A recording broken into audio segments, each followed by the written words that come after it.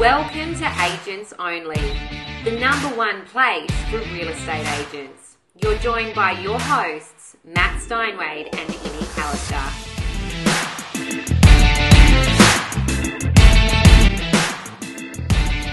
Ladies and gentlemen, welcome back for another Agents Only podcast. I'm, of course, joined by the incredible Matt Steinwade this morning. Matty, how has your week been? Good evening. Yeah, mine's always good. It is officially spring, and you know what that means? It's the busiest time in real estate. I know. My days don't change too much, so whether it's spring or winter, it's sort of the same, but it's okay. Just got to keep running in me. Well, that's it. I saw the funniest thing on social media, actually. I think it was posted by one of your agents. It made me laugh so much. It was like, we all forget it's spring, except if you're following a real estate agent and they all remind us it's spring. Yeah, true. Very true. I thought it was great. Well, this morning, as we enter obviously spring, which can be typically the busiest time for agents, we had an amazing message this morning, actually, from one of our international subscribers in Agent School. And I couldn't miss a beat without this because I think it's so poignant and timely. It goes all the way from Greece, and he's in Greece in Athens. And I hope I am saying your name right because I did look it up this morning. I tried to Google on how to pronounce it, but I do have the world's worst accents. It's Panagiotis. Has written in to me this morning and asked me for a favor if I could chat to you about Matt. And he says, I have some of the two best agents I truly believe in the country. I used to work for McDonald's in middle management, and I was so privileged to get amazing training from there around time and time management. But my agents are on track for success. The only problem is they really struggle with managing their time and getting their tasks done in a day.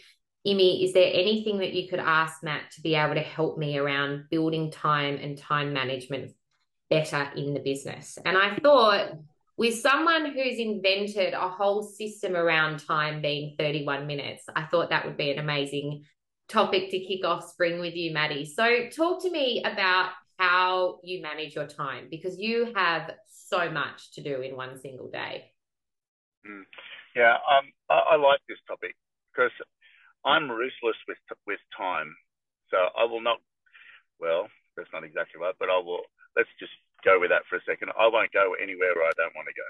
Yeah. So, but what I mean by that is I've just learned the importance of, so let's say let's say you work 12 hours a day. All right. So let's just call it 12. Some are 15, some are 18, some are 6, but let's just call it 12. And I mean people. So that's not a lot of time, right? Yeah. And you go to one house. So I've got a couple of rules. If I go to a market opinion, I won't have anything around it for 2 hours. So although I'm very fast and to the point, I've got to make sure I protect that time because that's what we do. That's our business. That's where we get paid, secure the business in the right way. And there's nothing worse than going to a market opinion and you've got, all these other things around you and you're in there and you're half there and half not. So I've done that over the years, and you've got to understand I've been in it 30 years. So I've had a lot of different growth areas. And when you've got to know what you can cope with in the day well and perform well. Like as in, if you've got 4 market opinions a day, that's not a good day. Because you've got all this other stuff you've got to do and you've got to try and present. You're going for a job interview. That's what we do with me. We go for job interviews every day.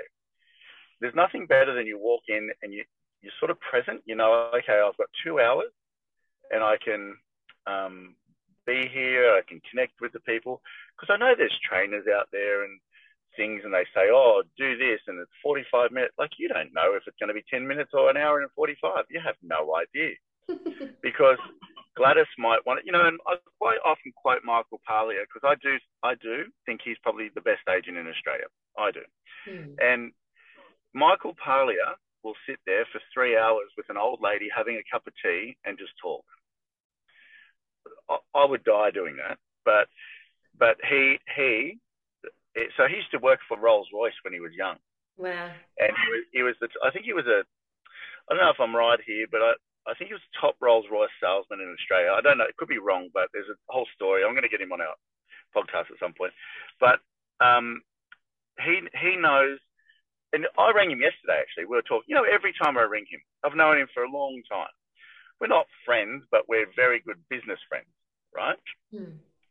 Every time I ring him, oh, good morning, Matt. How are you today? Great to hear from you. What can I do for you? You know, he's got a very quirky tone, but it's an engaging tone. But he's very upbeat. He's very interested. He's a top guy. Everyone should sort of connect with him in some way. But he knows the art of just being there. That's what I'm saying this around. So, you know, there's a few things I want to. This could be a little bit longer podcast than usual, but it's a very important